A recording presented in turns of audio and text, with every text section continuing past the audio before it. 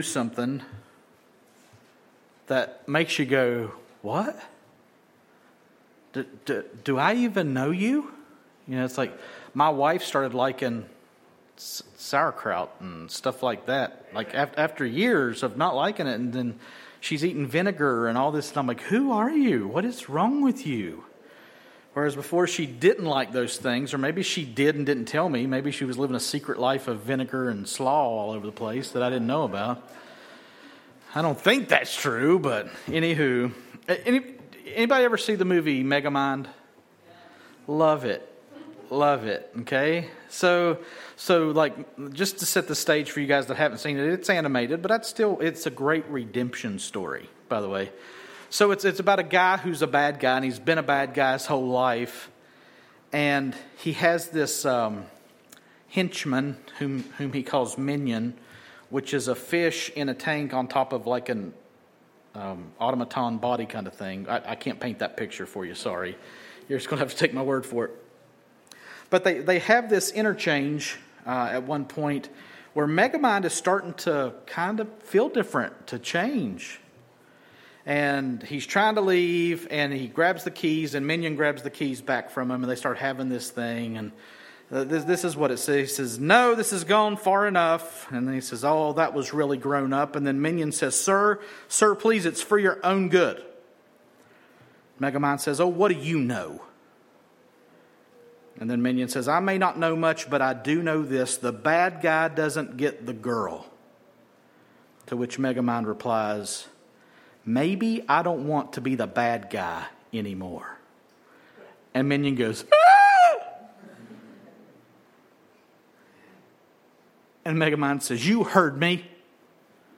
And Minion says, who are you? Watch that movie if you haven't seen it. It's super. He doesn't know him anymore. This bad guy who's always been bad and who's relished this bad guy role all of a sudden says, maybe I don't want to be the bad guy anymore. He's like, who are you? In today's message, we're going to see some folks who think that they know somebody, but they really don't. And the problem in their case is the body that they think they know is God, but they don't know him. And Jesus is going to make that very clear to them as we come into our passage today, which is Matthew chapter 22, verses 23 to 33. If you would please stand as we read the scriptures. The very words of God, and that's going to be important in our message today. The importance of the scriptures as the word of God. Matthew 22, 23 through 33. The same day, Sadducees came to him, who say that there's no resurrection, and they asked him a question, saying, Teacher, Moses said if a man dies having no children, his brother must marry the widow and raise up offspring for his brother. Now there were 7 brothers among us. The first married and died, and having no offspring, left his wife to his brother. So to the second and third, down to the 7th. After them all, the woman died. In the resurrection, therefore, of the 7, whose wife will she be? For they all had her. But Jesus answered them, You are wrong, because you know neither the Scriptures nor the power of God. For in the resurrection they neither marry nor are given in marriage, but are like angels in heaven. And as for the resurrection of the dead, have you not read what was said to you by God? I am the God of Abraham, and the God of Isaac, and the God of Jacob. He is not God of the dead, but of the living. And when the crowd heard it, they were astonished at his teaching. Let's pray. Father, your word is powerful. Your spirit is powerful. Your church is powerful. And we pray that as the 3 of these powerful parts of you meet together this morning, God, your word, your spirit, your church, that we would see clearly who you are, what your will is, and that we would be empowered to go out and do that will for your glory and for our good. And we ask it in Jesus' name. Amen. You may be seated. So don't forget, which I know we've been here a while, but we're in the last week of Jesus' life. Probably, if I'm right and I'm recollecting everything right, we're in Wednesday. So we're in the day before his crucifixion. And all this is going on in the temple. Jesus is teaching in the temple. He's standing in the temple. He has come in and out of town this Holy Week. He rode in the first day on the back of the donkey and Hosanna, Hosanna. And then he walked to the temple and he left, and he came back the next day and he went in and was teaching in the temple. He throws out the money changers. All that's going on. He comes back in the next day. They see a fig tree that he had cursed the previous day. And he's standing in the temple. And the Pharisees have come. The Herodians have come. And all these people have come. And they're challenging the authority of Jesus. They're trying to trap him in his words, which that's never worked, has it? Nobody's really ever had any luck with that. And today we see another party, another group that comes to talk to Jesus. And we'll start there in verse 23. The same day, Sadducees came to him who say that there is no resurrection, and they asked him a question. Okay, we really haven't heard much from these Sadducees. Their name is frequently paired or linked to the Pharisees. We say the Pharisees and the Sadducees. And it's kind of like we think of them as like bosom buddies, next of kin kind of thing. But really they were kind of warring parties. Okay? Kind of, anybody know what, like red state, blue state, Democrat, Republican, In our day and time, do you see the friction between the D's and the R's? Get that in your mind, because that's what's going on with the Pharisees and the Sadducees. These guys really don't like each other, okay? They're kind of warring parties. But again, in a religious realm that spills over into a political realm, not just a political realm. So the Pharisees would have been seen, and this may sound backwards and upside down, but stay with me. The Pharisees would have been seen as more liberal in their interpretation of the law. We've seen that before in Matthew when we said that they felt it was their duty to protect the law, they would say, by building a fence of sorts around the law and its interpretation. And they made all kinds of loopholes and exceptions and had all kinds of different interpretations, all kinds of differing thought patterns regarding God's law. The Pharisees did, but not the Sadducees. They were absolute literalists. They interpreted their scripture in a very narrow, very particular leaning, looking for the original thought and the literal interpretation, which sounds pretty doggone good, right? I mean, I'm an originalist. Fill that seat now, BTW. And they were so focused, these Sadducees were so focused on the original intent of the law that they didn't even give much credence to any of the Old Testament writing outside of the first 5 books. The Torah, the Pentateuch, the books of Moses. So the Sadducees majored in Genesis to Deuteronomy. And they based their teachings and their actions on those 5 books specifically. And as such, they were big into the temple. Because if you look at Genesis through Deuteronomy, which includes Leviticus in there, there's a lot of instruction on how to handle temple worship, how to handle sacrifice. So the Sadducees would have been the ones who were the major benefactors of all that went on in the temple. And as such, they were very wealthy because the temple was a money-making machine.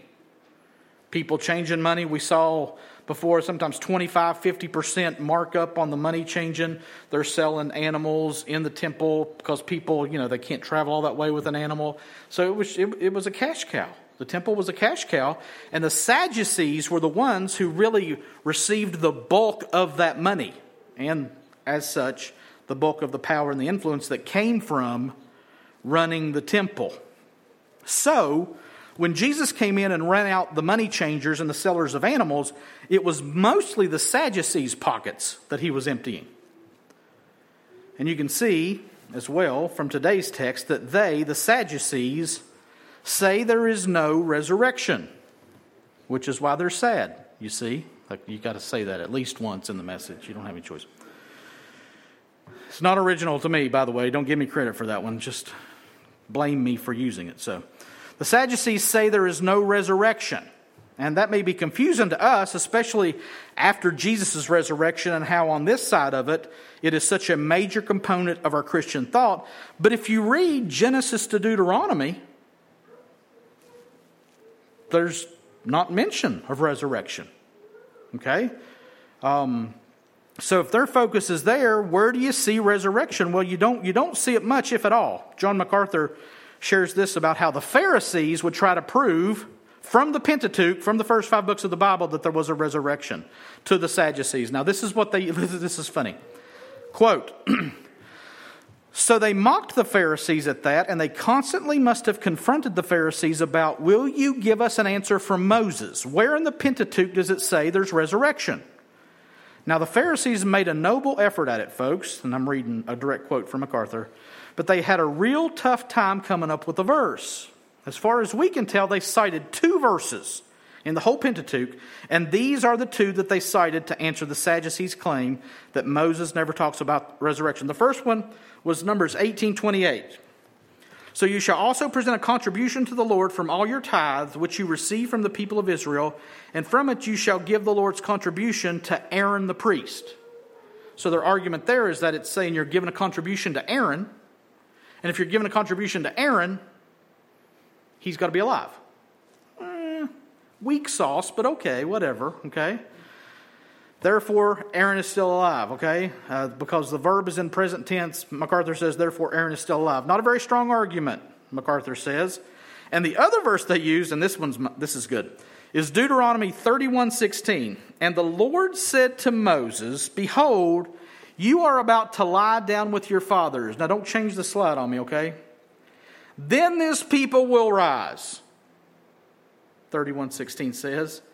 And then the next part says, and whore after the foreign gods among them in the land that they are entering.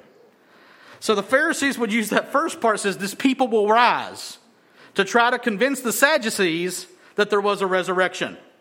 So yeah, they're going to rise and they're going to whore after foreign gods. So again, they're taking bits and pieces, they're taking things out of context to try to prove to the Sadducees that there is a resurrection. So MacArthur says, so that verse really doesn't do it either, right? And that's all they could come up with. That's all the Pharisees could come up with to try to convince the Sadducees from the Pentateuch, the first 5 books of the Bible, that resurrection is real. So now look, if you're a Sadducee and you're focused on these first 5 books of the Bible and people start talking about resurrection, you're like, I don't see it. So there's that. So the Sadducees saw nowhere in the first 5 books of the Bible any reference to resurrection, so they didn't believe in it. Now, one last thing that made the Sadducees distinct is that they were 100% on board with Roman rule. They were pro-Roman. They benefited from the Pax Romana, which is the peace of Rome, the peace that Rome brought through military might. If you were in the Roman Empire, you were protected. You were safe, not from the barbarians, from the savage people who lived outside of the empire. And the Sadducees were all about that because Rome had set them up there in Jerusalem. Herod had built them this magnificent temple, and they had their temple worship, which made them wealthy and powerful. And as a general rule, it was the Sadducees who had the most power on the Sanhedrin, which was the ruling council of the Jews. And their power, teamed with Rome's power, was a lot of power. So if Rome was so good and so good to and for them, they would wholeheartedly support Rome. They didn't want any feathers ruffled with the Romans because Rome was the foundation under their cash cow, which is the temple. And if any noise was made, if any hints or rumors of revolt popped up, the Sadducees would do whatever they could to make sure to side with Rome, helping Rome snuff out any kind of insubordination. And this put them in direct opposition to the Pharisees because the Pharisees saw Rome as an enemy, as a threat to their pure religion. Okay, so that you get a bigger picture here of the conflict between the Sadducees and the Pharisees. So back in our verse today, it's these Sadducees, these temple power brokers who come to Jesus here on this Wednesday, the last week of his life, and their non-resurrection believing selves ask Jesus a question. Now, before we look at the question, let me ask you something. Do you think they're just coming to inquire of Jesus out of honest curiosity or truth-seeking purity? No. No way they are. They hate Jesus. They hate Jesus with a passion for a few reasons. One, he had just ran out their money changers and animal sellers early in the week. So it hit them in their bank accounts. And Jesus had ridden into Jerusalem to the cries of what? Hosanna. Blessed is he who comes in the name of the Lord. Blessed is the Son of David. That's Messiah talk. That's revolt talk. That's rebellion talk. It's a political statement that would threaten the Sadducees' peace and their cozy relationship to Rome. So no, they weren't just fawning over Jesus in admiration. They're looking to trap him in his words, just like the Pharisees had, just like the Herodians had too. And that shows in their question, which is unnecessarily complicated and pretty stupid too. Verses 24 through 28. Their question saying, Teacher, Moses said, if a man dies having no children, his brother must marry the widow and raise up offspring. I got switched up again, John. It's not letting me switch. Moses said, if a man dies having no children, his brother must marry the widow and raise up offspring for his brother.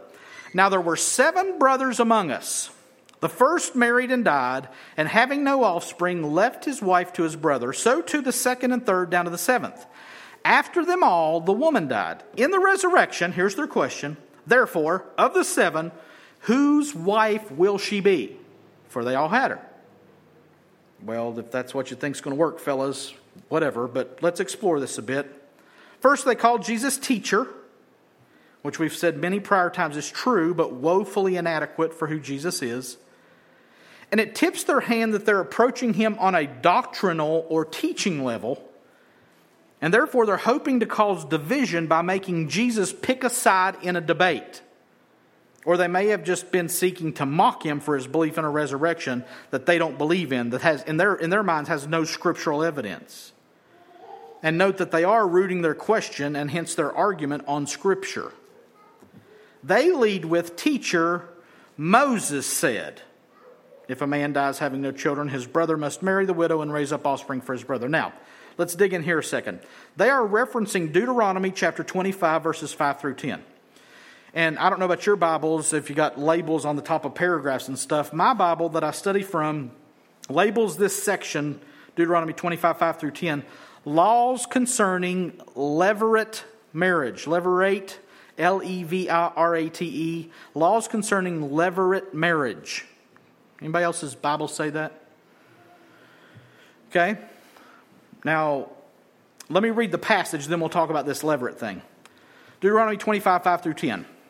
If brothers dwell together, and one of them dies and has no son, the wife of the dead man shall not be married outside the family to a stranger.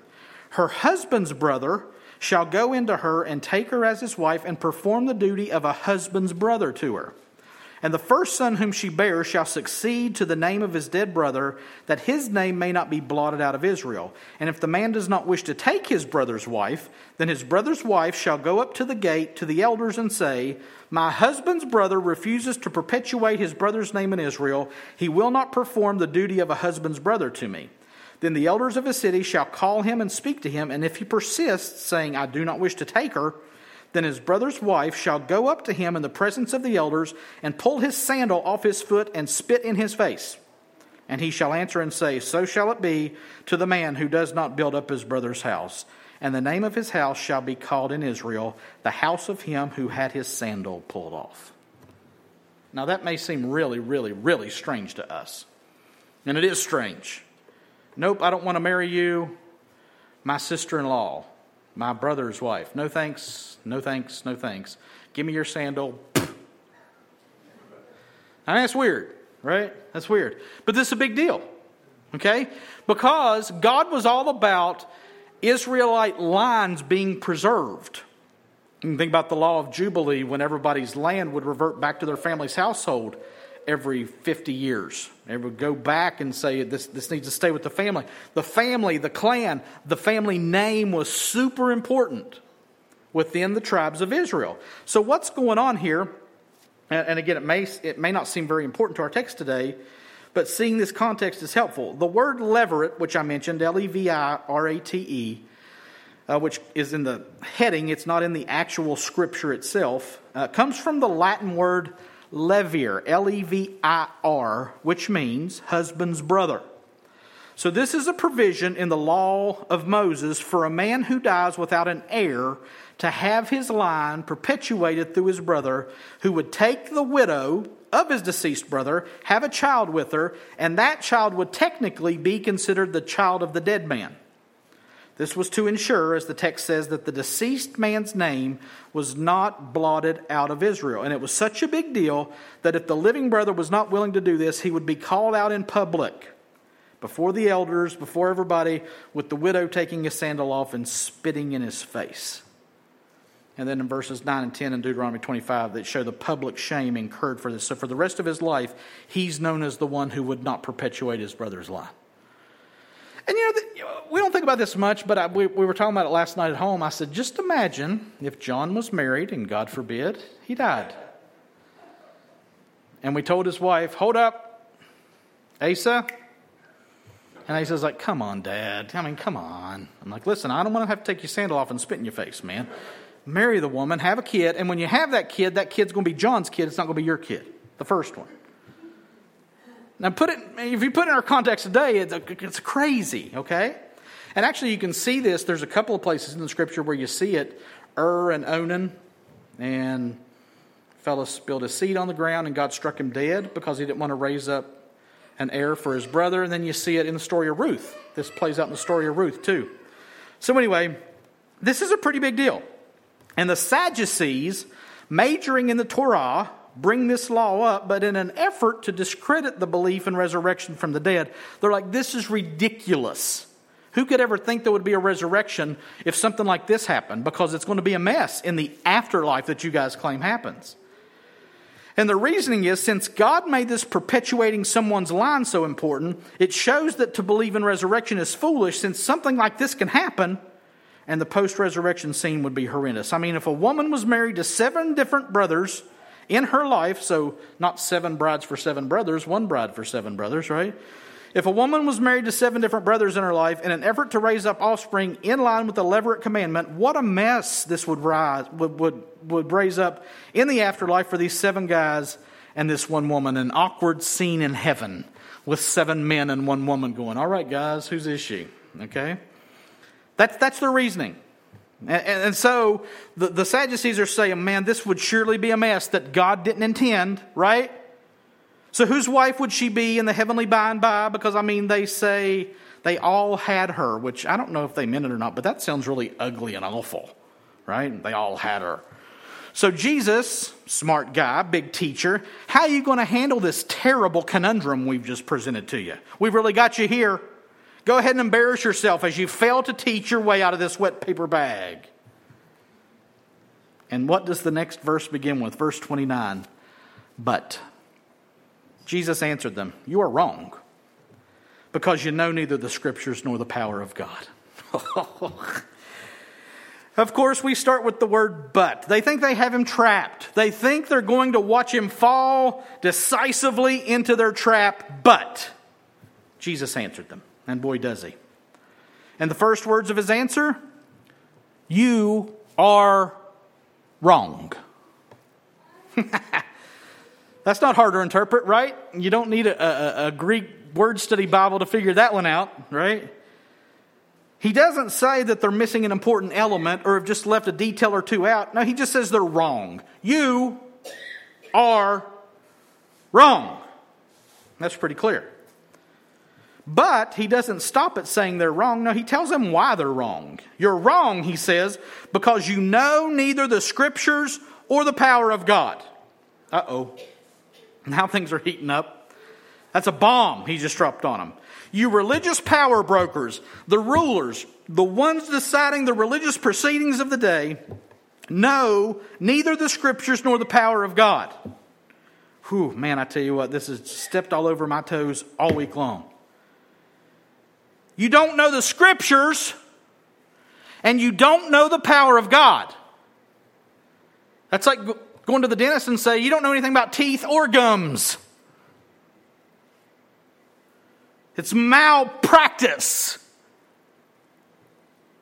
for the priests of God to not know the Word of God or the power of God.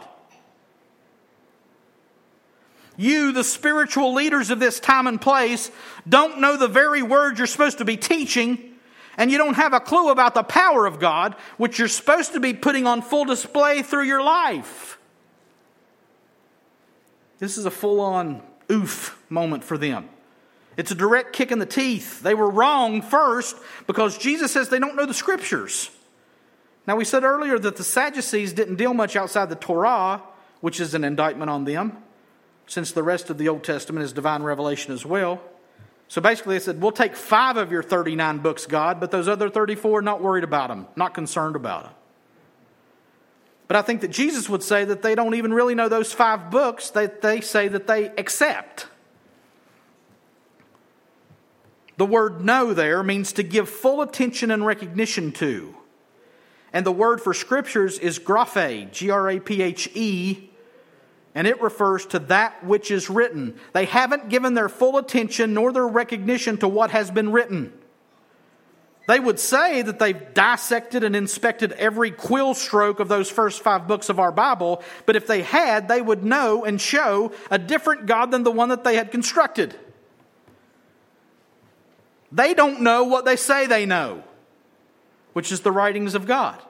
But not just His writings, they also do not know the power of God.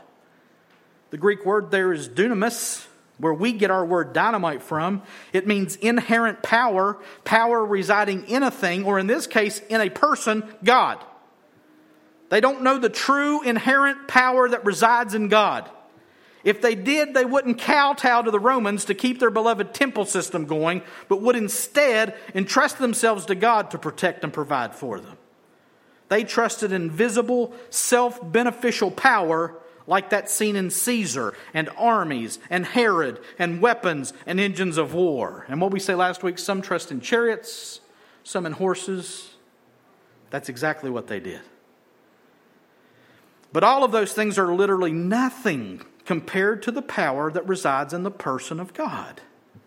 A power that Jesus says they know nothing about. And since they don't know the Scriptures of this omnipotent God, they are wrong.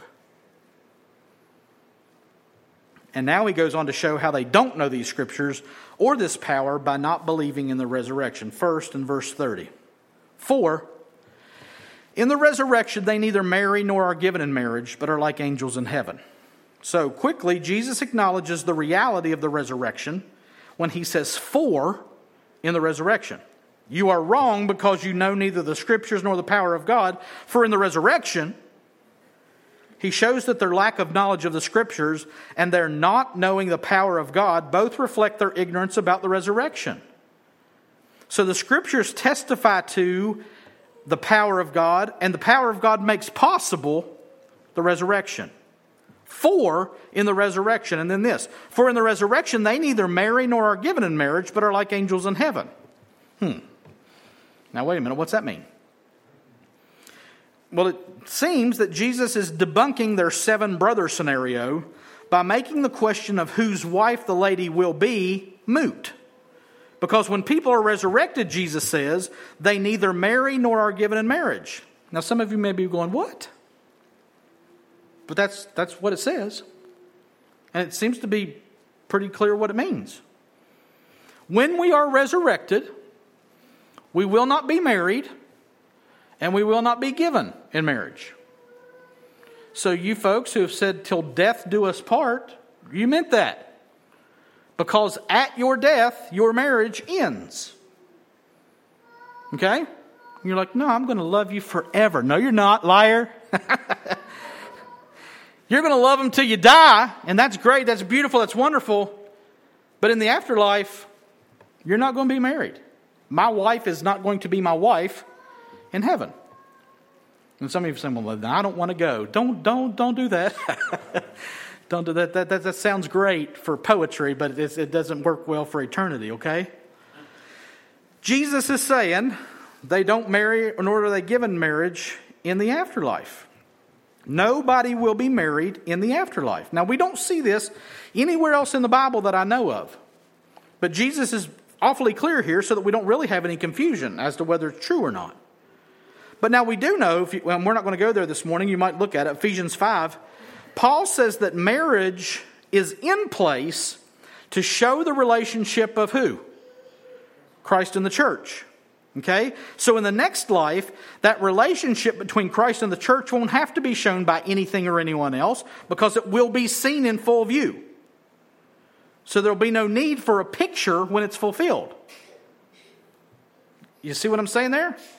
Marriage is in place right now to prepare us and to show the world for what the relationship between Christ and the church is. Well, when all things are made right and we're in the presence of Jesus, we'll see that relationship. Marriage is just an indicator of the relationship between Christ and the church.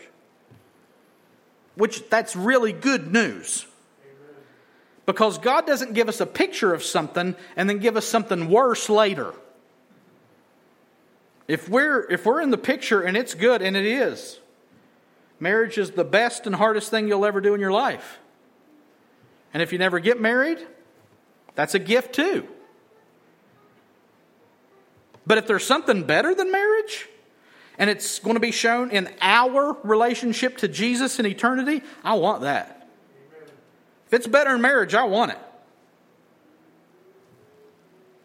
And that's what Jesus is saying.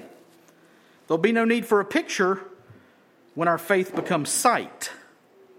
And Jesus says those who are in the afterlife in heaven are like angels in heaven. Now, some folks use this to say that when we die, we become angels. That's not what Jesus said. He says that those in the afterlife are like angels in heaven, and that means that the angels aren't married, and those who are in heaven who have been resurrected become like them in that way. So don't read too much into that. You're like the angels of heaven. You don't become an angel. So Jesus gives some insight into the heavenly realm that hasn't been revealed before about marriage and the lack of it in the sweet by and by, in the hereafter. But he's not done with this resurrection discussion yet. Look at verses 31 and 32 for his clarifying statement on life after death. And as for the resurrection of the dead, have you not read what was said to you by God? I am the God of Abraham and the God of Isaac and the God of Jacob. He is not God of the dead, but of the living. Man, that's a fantastic statement. So the Sadducees had come trying to trick Jesus into saying something that might get him in trouble with someone regarding the resurrection. Well, Jesus draws the clear lines here instead. He's already said there is a resurrection and that humans don't marry there. Now he says this, and as for the resurrection of the dead, have you not read what was said to you by God? So Jesus is going to address this resurrection thought pattern now. How? Like he has addressed so many issues before, he's going to address it with the Word of God. So he asks the Sadducees the same question that he has sarcastically asked the Pharisees before. Have you not read? And he adds here to that question this statement, what was said to you by God? So again, remember, these Sadducees would have been experts in and enforcers of the law of God, specifically from the first 5 books of the Bible. So for Jesus to ask them, have you not read what was said to you by God? That was a blatant insult. That is dripping with sarcasm. Have you not read? There's a book. It's called, maybe not read it. And what does Jesus quote in his word that God said? He quotes the Pentateuch in a reference to the fathers of the Jewish race. He says that God says, I am the God of Abraham and the God of Isaac and the God of Jacob. And to add insult to injury, that's a quote from Exodus 3:6, where God is talking to who? Moses. It's when God was revealing himself to Moses at the burning bush. Now remember how the Sadducees seated their question. Moses said, if a brother dies, his brother should raise up seed for him. Okay, so Jesus says that God was speaking to Moses in Exodus, the very heart of your Pentateuch, when he said this thing that he's saying, that I'm bringing up to you. God revealing himself to Moses at the burning bush. So Jesus references the Pentateuch, which the Sadducees would have valued, talking about an incident involving Moses, whom they would have treasured and loved and quoted and considered as authoritative, and mentioning the prime ancestors of the Jewish race, Abraham, Isaac, and Jacob. Jesus really covered all the bases there. Jesus just used their authorities and their ancestors to show them that the God that they don't know about does indeed raise people to life after their death. Because, he says, God says that he is the God of Abraham and the God of Isaac and the God of Jacob, who at Moses' time had long since died when God was speaking to Moses there in that passage in Exodus. So, Jesus says, God is not the God of the dead, but of the living. So in saying that he is the God of Abraham, Isaac, and Jacob, God is saying that those three long-deceased men were, indeed, when God was speaking to Moses, alive. And so, Jesus says, yes, there is life after death. There is resurrection. God said it.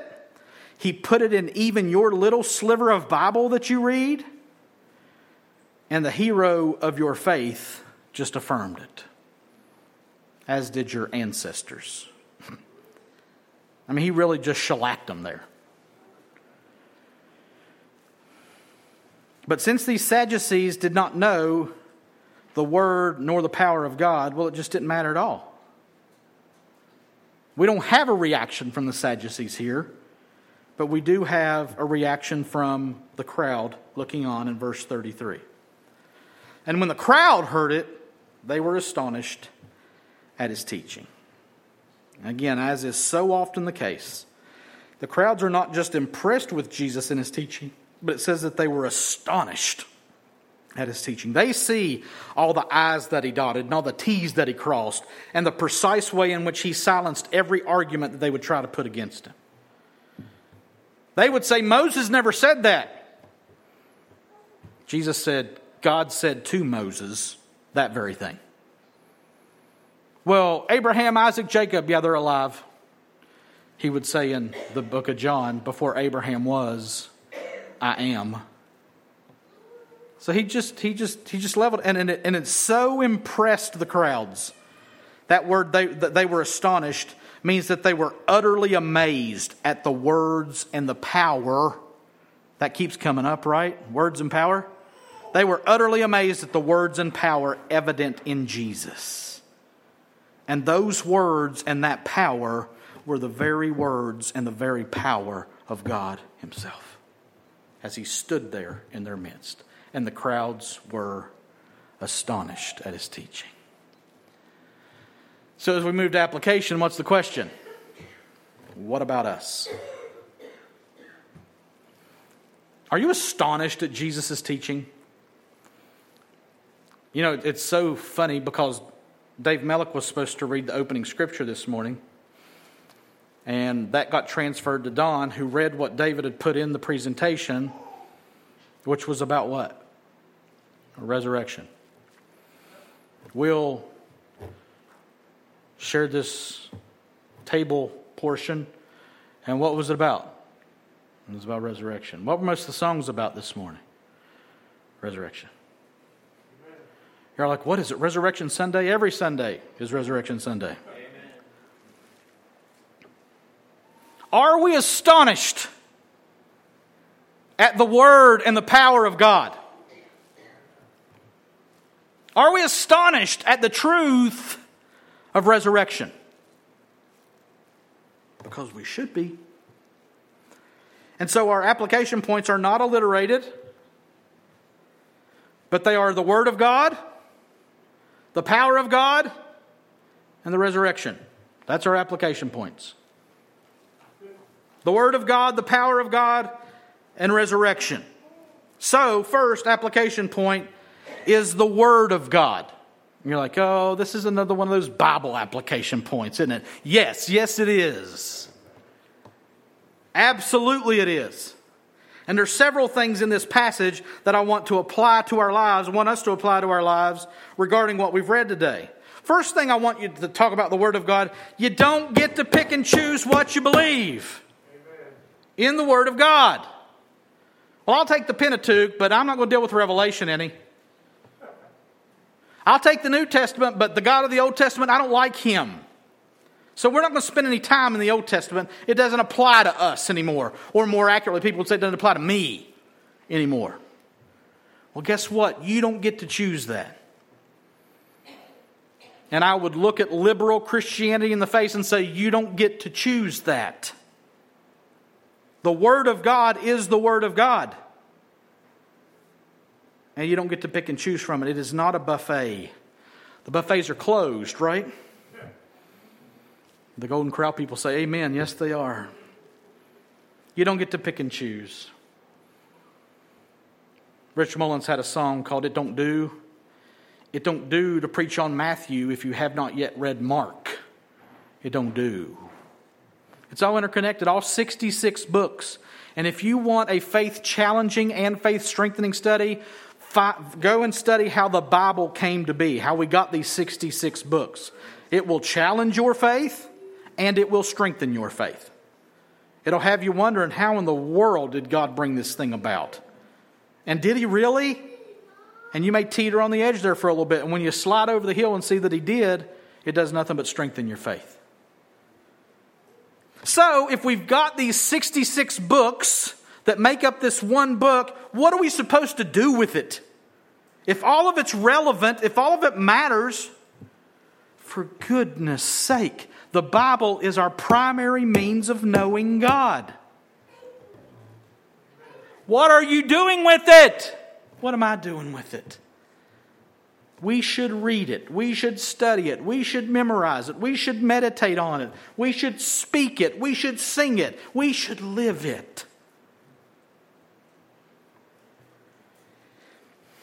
John MacArthur, in a quote not from this message that he did on this passage, but he said, the only way you can be saturated with the thoughts of Christ is to saturate yourself with the book that is all about Him. 1 Timothy 4:15 through 16, Paul says this to Timothy, his young disciple, whom he's charging to lead God's people. Practice these things. Immerse yourself in them, so that all may see your progress. Keep a close watch on yourself and on the teaching. Persist in this, for by so doing you will save both yourself and your hearers. The application point here is immerse yourself in the Word of God. Surround yourself with it. And listen, I'm all about apps and I'm all about ease of reading and study and listening. I think those things are great. And I'm not saying forsake those things. But if my personal devotional time is 10 minutes of listening to the Bible in the morning, guys, it's not enough. I have to immerse myself in the Scriptures. We're Baptists, right? We're all about immersion. Immerse yourself in the Bible. Lower yourself down into it. Be saturated, soaked by it all the time. We should have such an insatiable appetite for the Bible that we just can't get enough. Why? Because it's the Word of God. And it is our primary means of knowing God.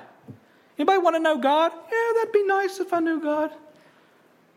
Do you want to know God? The primary way that you're going to know God is through the Scriptures. So immerse yourself in them. Hebrews 4:12. For the Word of God is living and active, sharper than any two-edged sword, piercing to the division of soul and spirit, of joints and marrow, and discerning the thoughts and intentions of the heart. You know when the Bible really comes alive? When it's in your life.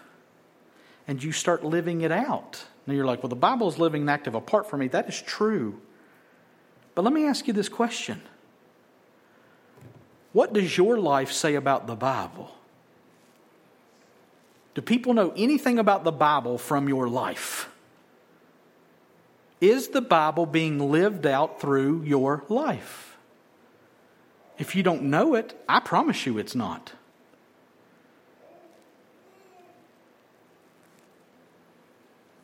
What kind of Bible does your life show?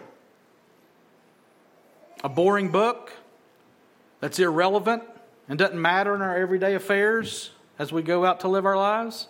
Is that what kind of Bible your life shows? Is that what kind of Bible my life shows? Oh, that's just a bunch of Bible thumpers. God, may it be. may it be.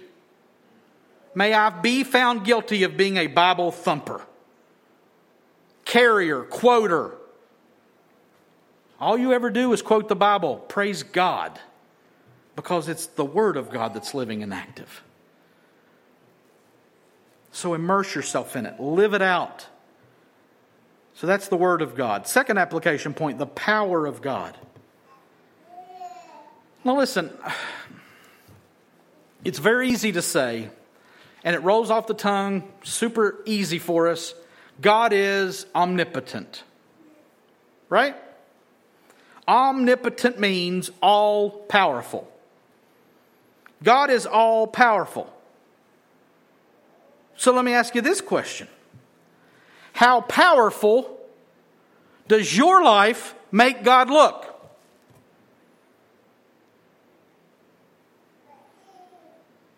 Do people see God as powerful through your life?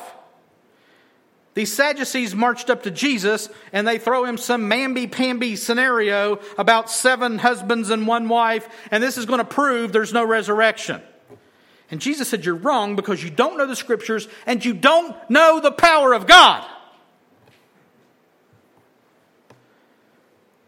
And I wonder what the world sees when they look at us. Do they see a powerful God? Or do they see a bunch of people biting their nails because they're worried about what's going to happen?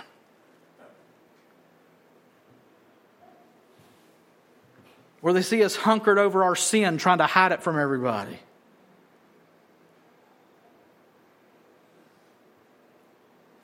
How powerful does your life make God look? Listen to me. Please hear me. So many times in Jesus' life, it was the power of God on display through miracles, signs, wonders, that made people understand that He was from God. Now listen, we are not Jesus. Our ministry is not the same as Jesus. God hasn't called us to do what Jesus did, necessarily. But the same Holy Spirit that was in Jesus is in us. Not part of Him, not someone like the Holy Spirit that was in Jesus. The very same Holy Spirit that raised Jesus from the dead is in us. Does your life make that manifest to the world? To other believers? How powerful is your God? Where is the God of Elijah? Where is the God of Moses? Where is the God of Abraham and Isaac and Jacob? Where is the God of Simon Peter and Martha? He's right here. He's right here. How do I know that? Acts 1:8. But you, Jesus said to His apostles, you will receive power when the Holy Spirit has come upon you, and you will be my witnesses in Jerusalem and in all Judea and Samaria and to the end of the earth. You say, well, that was for the apostles. Well, those words were specifically to the apostles. But guess what, church? The same Holy Spirit that fell on them is the same Holy Spirit that fell on the jailer in Philippi. And the same Holy Spirit that fell on the disciples of John at Ephesus later in the book of Acts. It's the same Holy Spirit that came upon me when I was born again. And what's He come for? For power! Power for what? And you will be my witnesses. The literal word is martyrs. You will lay your life down to tell people the story about who Jesus is and how awesome and incredible and powerful that God is. When the Holy Spirit comes, you will become witnesses. I'll ask you again, how powerful does the world see your God through your witness? Your verbal witness, your life witness, your gospel witness. Because that's what the power of God exists for in our lives today. Is to preach the gospel which is the very power of God unto salvation for those who will believe. For the Jew first and also for the Greek. Romans 1:17. How powerful is your God in your gospel presentation? Watch this.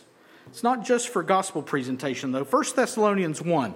I'm going to read verses 3 through 8, then pull something out here about power. For we know, brothers, loved by God, that He has chosen you because our gospel came to you not only in word, but also in power and in the Holy Spirit and with full conviction. You know what kind of men we proved to be among you for your sake. And you became imitators of us and of the Lord, for you received the word in much affliction with the joy of the Holy Spirit, so that you became an example to all the believers in Macedonia and in Achaia. For not only has the word of the Lord sounded forth from you in Macedonia and Achaia, but your faith in God has gone forth everywhere, so that we need not say anything. Now, could anybody write that about your life? You received the word with much affliction, and you grew to the point that we don't have to say anything about your faith because we see it. And so does all of Macedonia and all of Achaia, all of Beckley, all of Raleigh County. They see your faith because it's powerful.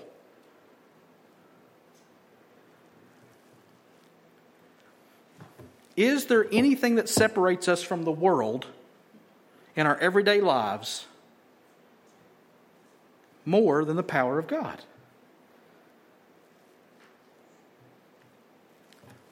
Let me ask this before we move to the last point. We have relegated the power of God to an emotion. I don't feel the power of God in my life. Does that matter? Oh, it matters. But it's not the ultimate determinant. The truth is the power of God is in our lives because the very Holy Spirit of God is in our lives. You know what chokes out that Holy Spirit? Sin. Well, I don't really feel that convicted about my sin. I don't care. Confess, repent. Be killing sin, or sin will be killing you. Grieve not the Spirit, quench not the Spirit of God. How do we do that? By sinning. Sin robs you of the power of God. And you know what? That's not just for your benefit. That power of God is not just for your benefit. It's for our benefit. It's for the world's benefit. So if you don't feel like the power of God is flowing in you, well, that's a good indicator you need to do something, but that doesn't mean He's not there. Because the power of God is the Holy Spirit who lives in us, and He convicts us of our sin, and we bring our sin to God, and God is faithful and just to forgive us our sins and to cleanse us from all unrighteousness, so that we can go out and show the power of God in our everyday lives. The very power of God in our everyday lives. Do you know the power of God? And are you showing the power of God? How powerful does your life make God look? Finally, last application point is resurrection. The Word of God, the power of God, and resurrection. Herb Hodges said this: there is no such thing as final death in the Bible. Nobody will cease to be. Think about that a second. That means that after we die, we're still alive. That's pretty good news, isn't it? For the believer, it's great news. Fantastic news. Arlene, your daddy ain't dead. That's good news. We have a hope, a real hope, of the resurrection from the dead, of life after death. This is not all there is. I wish I could count how many people have sat on my therapy couch and talked about the hopelessness they have because they don't see any point in any of it. Which means that when I die, the worms are just going to eat me and nothing's going to matter anymore at all anyway. Oh man. We have a hope to hold out to the world. This life is not all there is. Don read 1 Corinthians 15. You want to talk about the hope of resurrection, read 1 Corinthians 15. We're not going to do that as we finish this application point. Watch this, Romans 1 through 4. Paul, a servant of Christ Jesus, called to be an apostle, set apart for the gospel of God, which he promised beforehand through his prophets in the Holy Scriptures concerning his Son, who was descended from David according to the flesh, and was declared to be the Son of God in power, according to the Spirit of holiness, by his resurrection from the dead, Jesus Christ our Lord. You want to see the power of God? Look at the resurrection of Christ. Jesus was declared to be the Son of God with power by the resurrection. God said, approved, I approve of your work, come out of the grave. And the earth shook, and that little rock they put, well, it was a big rock to us, a little rock to God, go bing, it flew away, it was gone. Jesus came out of the tomb, and people saw a dead man who was alive again. And not just alive, but glorified. He was in a perfect body. Now watch this. Is your life marked by resurrection power? Colossians 2, 8 through 15. See to it that no one takes you captive by philosophy and empty deceit, according to human tradition, according to the elemental spirits of the world, and not according to Christ. For in him, in Christ, the whole fullness of deity dwells bodily, and you have been filled in him, who is the head of all rule and authority. In him also you were circumcised with a circumcision made without hands, by putting off the body of the flesh by the circumcision of Christ, having been buried with him in baptism, in which you were also raised with him through faith in the powerful working of God who raised him from the dead. And you who were dead in your trespasses and the uncircumcision of your flesh, God made alive together with him, having forgiven us all our trespasses by canceling the record of debt that stood against us with its legal demands. This he set aside, nailing it to the cross. He disarmed the rulers and authorities and put them to open shame by triumphing over them in him. And he did that in and for you. He raised you to life with the same power that he raised Jesus to life. And the same Holy Spirit that was in Christ is now in you because of the power of the resurrection. It's one thing to live a Christian life. I think it's another thing to live a resurrection life. It's not about rules of do's and don'ts and cans and can'ts. It's about ultimate freedom, ultimate power, the ultimate fulfillment of everything that the Scriptures promise us. What kind of Bible does your life show? What kind of power does your life show? Does your life show the resurrection of Christ on full display? Because it can. Don't walk out of here today with your head hung low and say, well, it don't, I'm a jerk. No! If it don't, it can. God took away your sins. You are a sinner. And in his grace, God took away your sins, nailed them to the cross, buried you with Christ, raised you up with him in the same power that brought Jesus out of that grave, put his Holy Spirit in you, and now you can walk in the same resurrection power that Jesus walked in that first day he came out of the tomb, and that he still abides in today, seated at the right hand of God, everything firmly in his control as he holds everything together through this resurrection power. That power is available to me and to you today. And that is good news.